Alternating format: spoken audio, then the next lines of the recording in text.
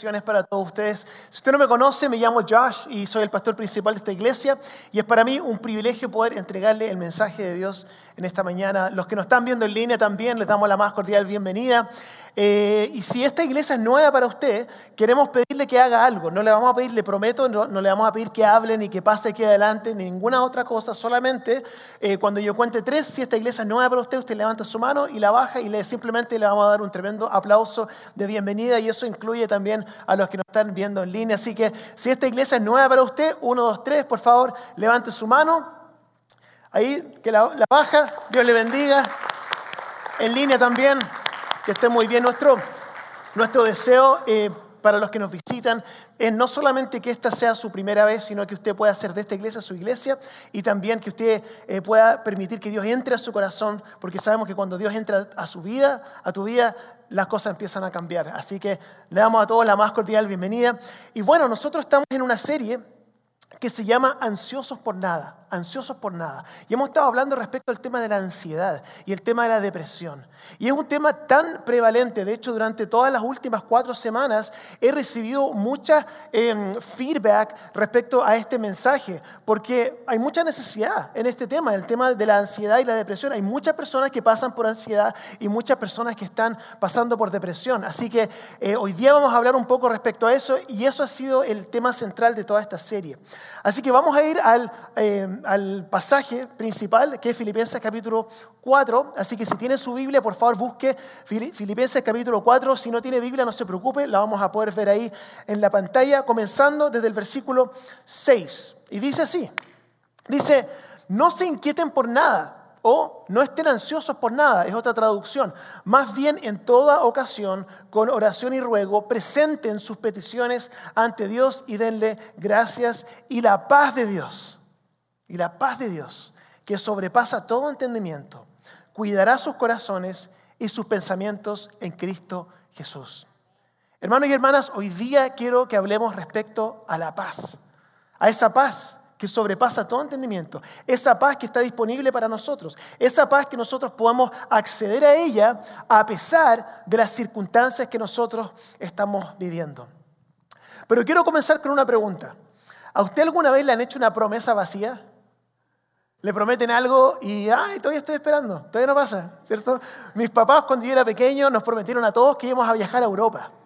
Yo todavía estoy esperando que eso se produzca. Todavía estoy esperando. No he perdido la esperanza. A mis 46 años siempre les digo, nunca es tarde, podemos viajar todos juntos. Pero es una promesa vacía. Yo sé que no fue intencional de que fuera una promesa vacía porque habían diferentes situaciones, pero son promesas vacías. Una vez nosotros íbamos a ir a Disneyland con unos amigos y uno en la mañana apareció con papera y no pudimos viajar, ¿cierto?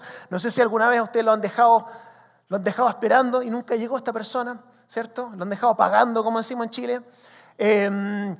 Cuando alguien hace una promesa vacía, uno queda con una sensación extraña, como que no debiera haber sido así. ¿Por qué me prometiste eso si no lo cumpliste?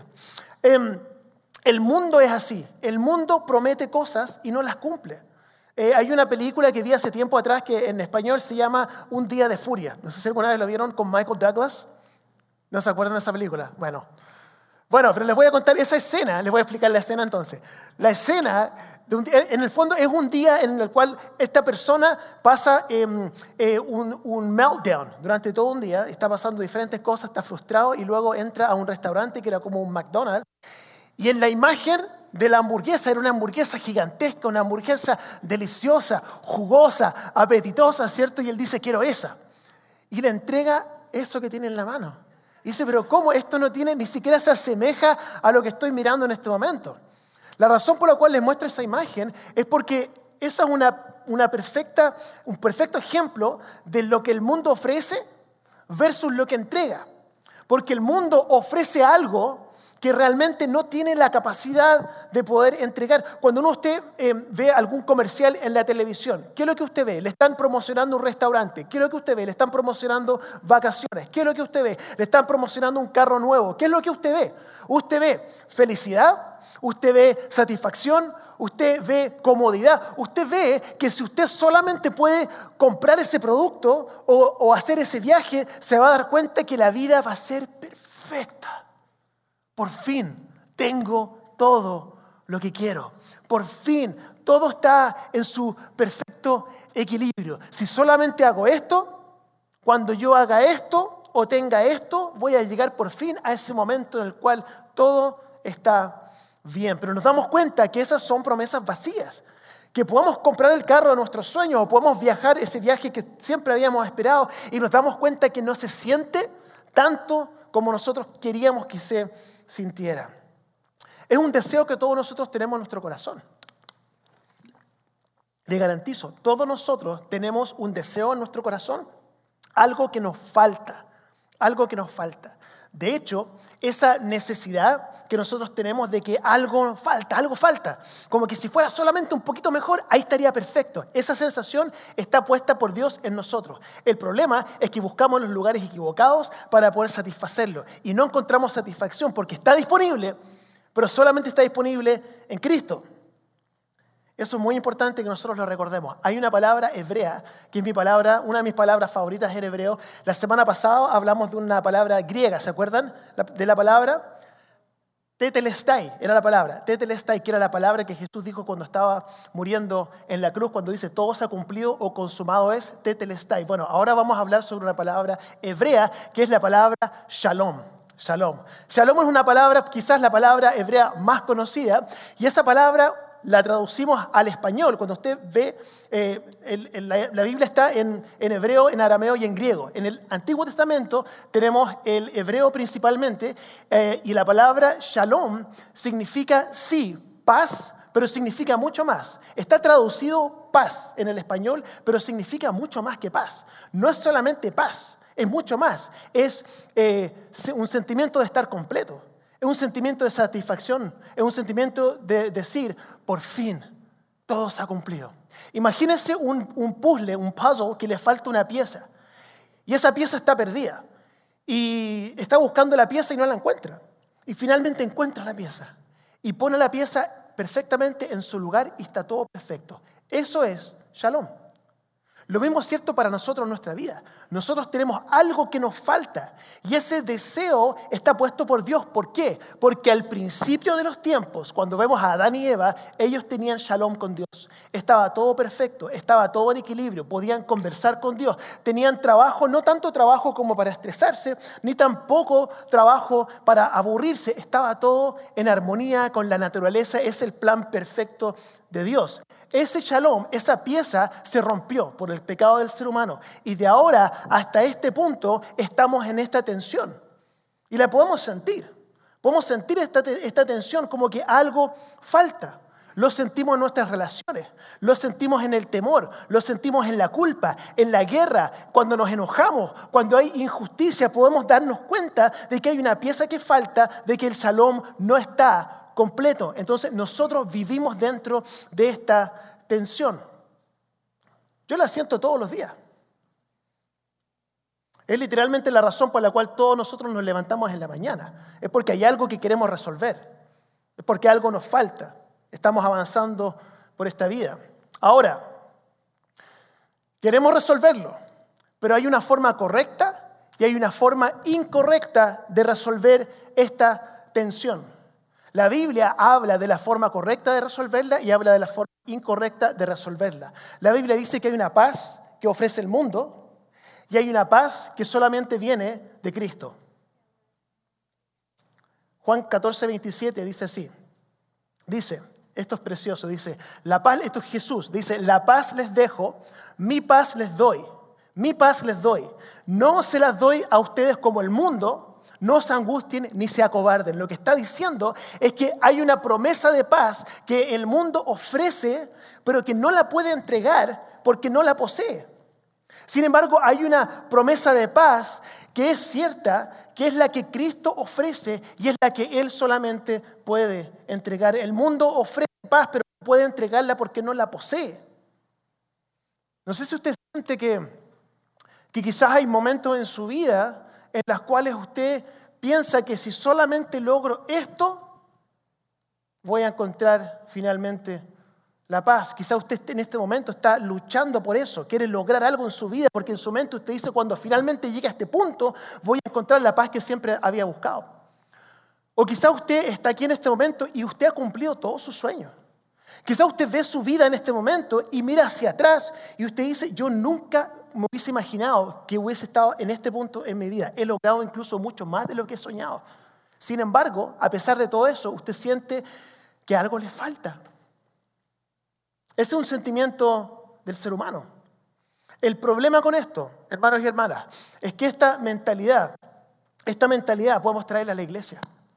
Nosotros podemos confundirnos incluso dentro de la iglesia en hacer promesas vacías, hacer una promesa que Cristo no promete. Pero como lo estamos diciendo dentro de la iglesia, asumimos de que es una promesa que viene de Cristo, pero realmente es una promesa que viene del mundo.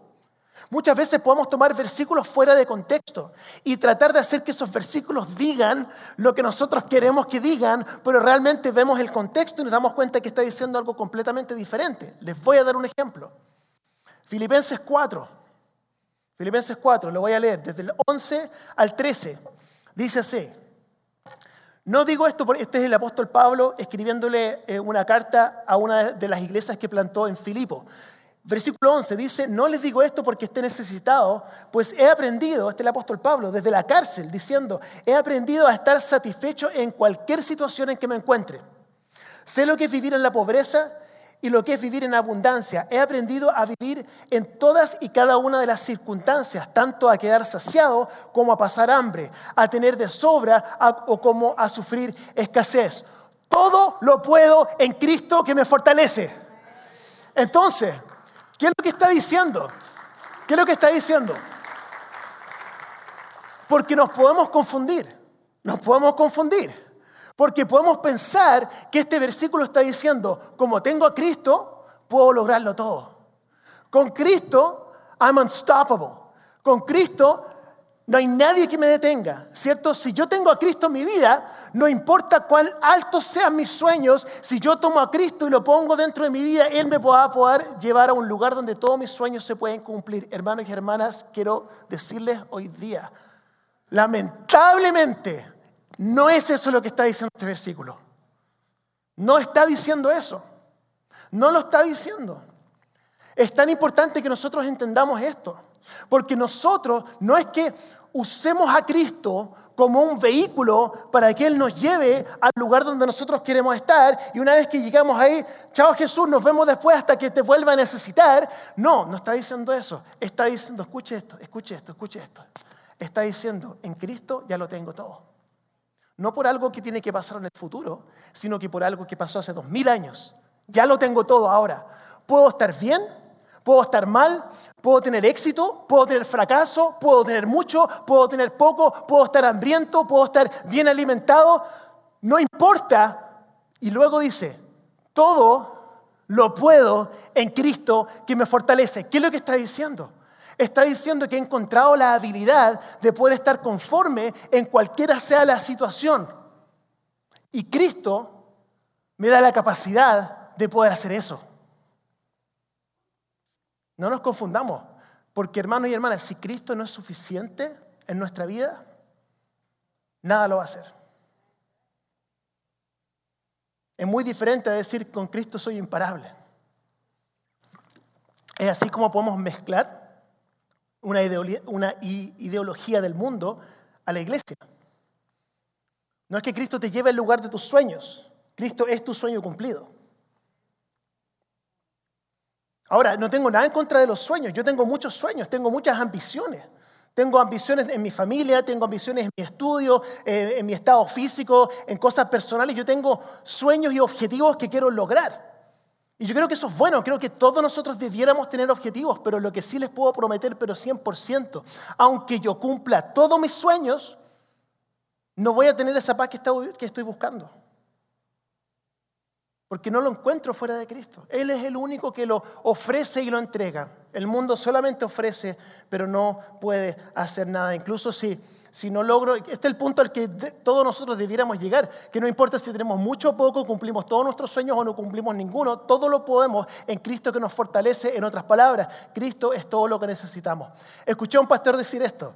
Dice, me encantó esta frase, como Cristo ya ganó, yo soy libre para fracasar.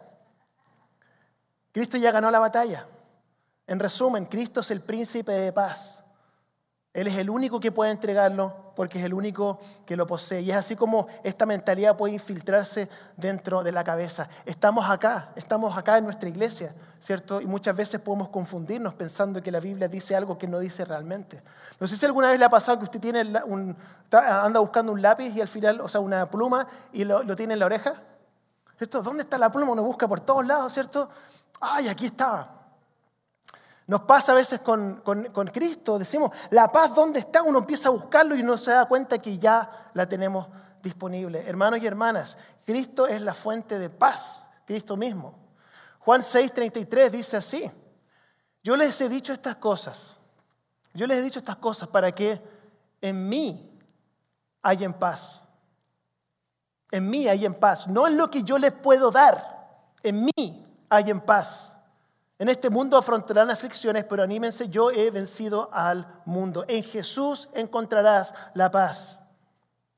No en lo que Jesús te puede dar, en Él mismo. Esto es muy importante. Uno puede decir, bueno, esto es genial, pastor, entiendo lo que me está diciendo, pero ¿sabe qué? A pesar de que entiendo todo lo que usted me está diciendo, sigo sin sentir esa paz. No siento paz, no la siento. ¿Sabe por qué no la siente? Porque usted está esperando que algo suceda cuando realmente lo que usted está esperando que suceda ya sucedió hace 2000 años atrás. Y si eso que sucedió hace 2000 años atrás no es suficiente, entonces nada lo va a hacer. Tenemos que profundizar esto y entenderlo.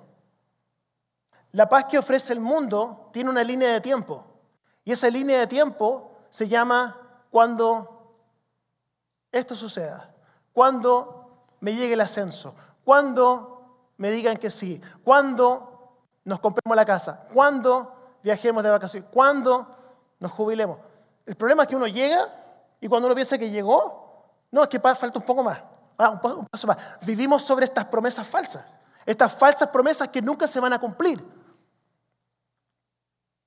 El problema es que es un objetivo que es inestable, como un perro que se persigue la cola, ¿cierto? Que nunca logra su objetivo. Esa es la paz que el mundo ofrece. Y creemos que lo mismo ocurre con la promesa de paz de Jesús. La promesa de paz de Jesús no es en algún momento en el futuro. Es ahora.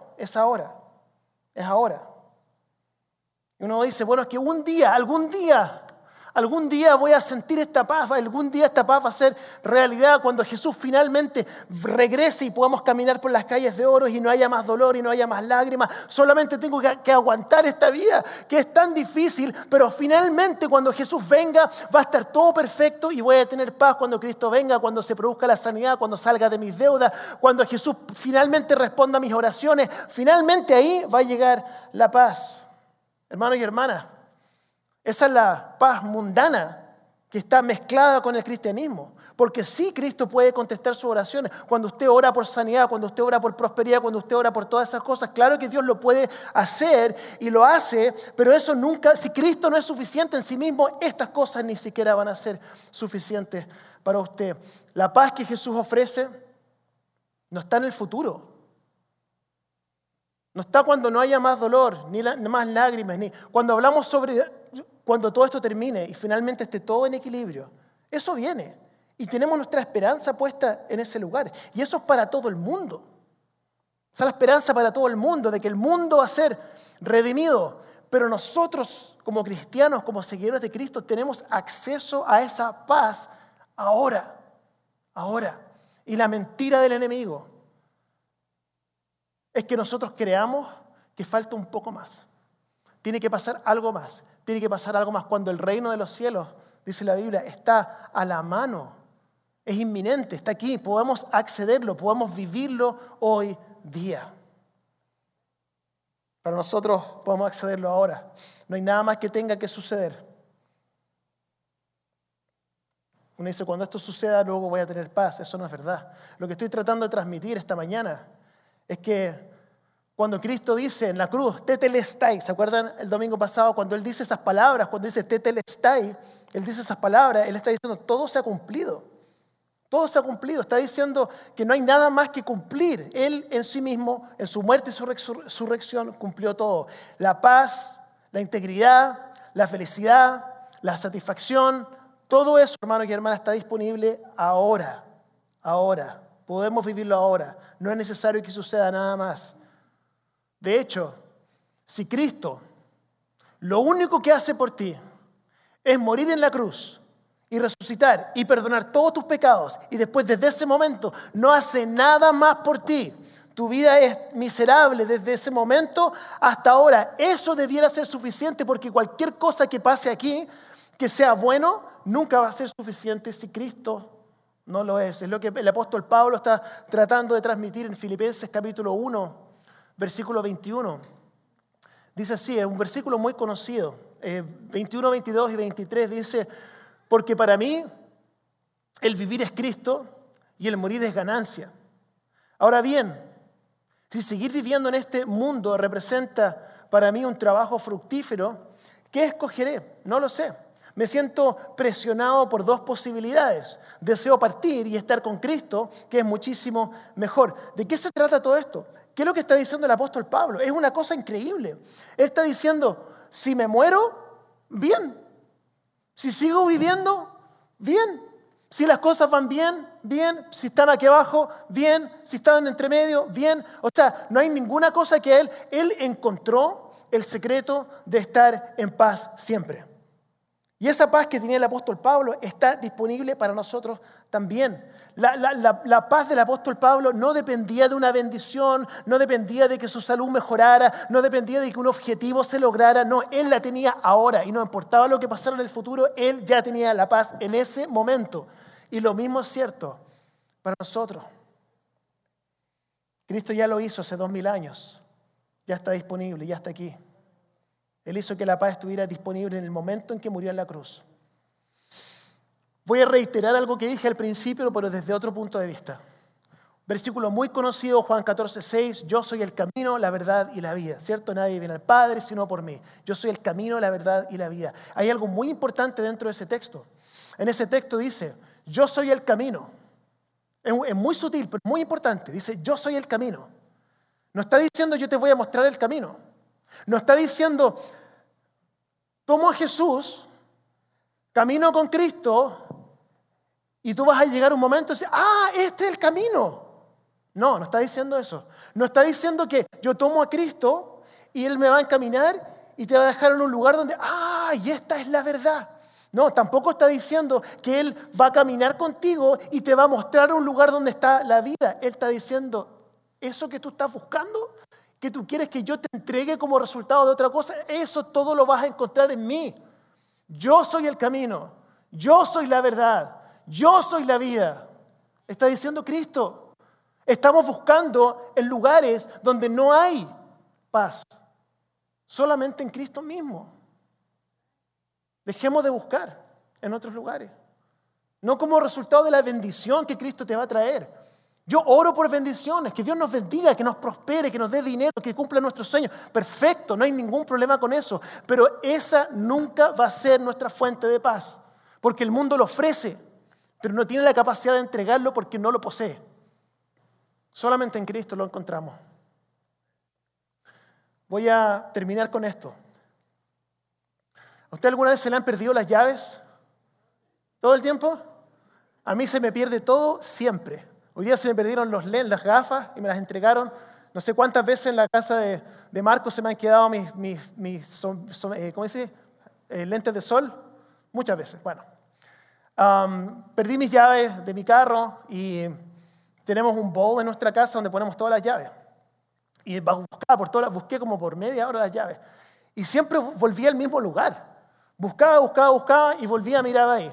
Buscaba y volvía. Y mi esposa me dice, oye, ¿por qué sigues buscando en ese lugar si ya buscaste como 1000 veces? No sé, estoy acostumbrado a mirar ahí porque siempre están ahí. Creo que nosotros podemos cometer el mismo error. Nosotros podemos continuar buscando paz en los mismos lugares, donde ya sabemos que no está ahí. Lo buscamos en relaciones, en adicciones, en hábitos, en religión, en legalismo, en dinero, en éxito, todas estas cosas. Y nos damos cuenta que ya hemos buscado ahí y no está. Y quiero ahorrarle un montón de dolores de cabeza. No siga buscando, no siga buscando, no siga buscando. En Cristo está siempre. Cuando usted se sienta falto de esperanza, vaya a Cristo. Reúnase con sus hermanos, busque paz donde realmente alguien pueda entregárselo, porque no está en ningún otro lugar. Hermanos y hermanas, si seguimos buscando en los lugares donde no hay, nuestra ansiedad y nuestra depresión va a seguir en aumento. Porque la ansiedad y la paz no se mezclan, es como el agua y el aceite. Si tengo ansiedad no puedo tener paz. Y si tengo paz es porque no tengo ansiedad. Entonces, como decía anteriormente, esta paz está disponible en Cristo. Pero si usted es como yo, hay momentos de paz y hay otros momentos en que uno no siente la paz. Y muchas veces eso está ligado a las circunstancias. Si las circunstancias están bien, me siento bien. Si las circunstancias están mal, me siento mal. Porque las circunstancias, yo se lo garantizo, suben y bajan.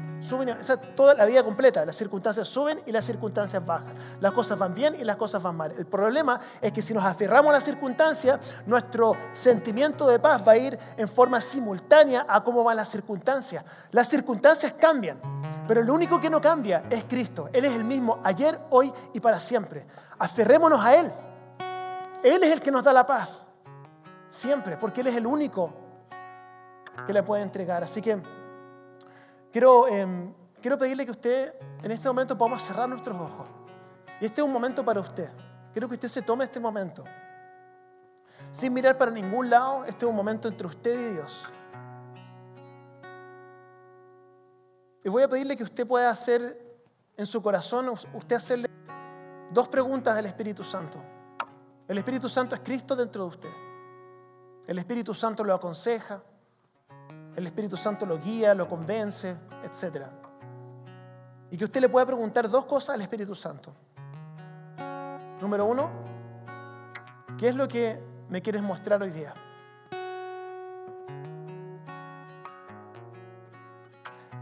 Y número 2, ¿qué es lo que tú quieres que yo haga? Porque quizás usted está aquí en esta mañana y usted entiende en su mente esta paz que sobrepasa todo entendimiento, suena bien, suena atractivo, pero cuesta vivirlo. Entonces, si usted está pasando por un momento difícil ahora y necesita paz en su vida, lo único que quiero pedirle es que usted levante su mano y la baje, y yo voy a orar por usted. Simplemente quiero identificarlo para orar específicamente. Amén, amén, amén. Dios les bendiga, Dios les bendiga, Dios les bendiga, amén, amén. Señor Jesús, nosotros oramos en este momento por paz, porque esta vida no es fácil. En esta vida tenemos problemas, tenemos dificultades, tenemos confusiones, injusticias. Es difícil. Y nos damos cuenta que el shalom no está resuelto. Nos damos cuenta que hay una pieza que falta. Hay algo que está incompleto. Yo quiero orar, Señor, que nosotros podamos dejar de buscar en los lugares donde no vamos a encontrar paz. Y nos rindamos, Señor, ante ti, reconociendo de que eres tú el único que puede prometer la paz y entregarla. Reconocemos que este mundo ofrece paz, pero no la entrega. Este mundo da promesas vacías, pero tú cumples tus promesas y siempre lo has hecho. Y es por eso que quiero orar específicamente por las manos que se levantaron, por estas personas que realmente quieren recibir esta paz tuya, que tú hagas un milagro en su vida y que tú puedas mostrarse en la vida de estas personas de una manera sobrenatural, como nunca lo han sentido antes, y que puedan sentirse satisfechos en ti. No en algo que tú vayas a hacer por ellos en el futuro, sino en tu presencia, en tu paz, en tu amor. Oro esto, Señor, en esta mañana, en el nombre de Jesús. Amén.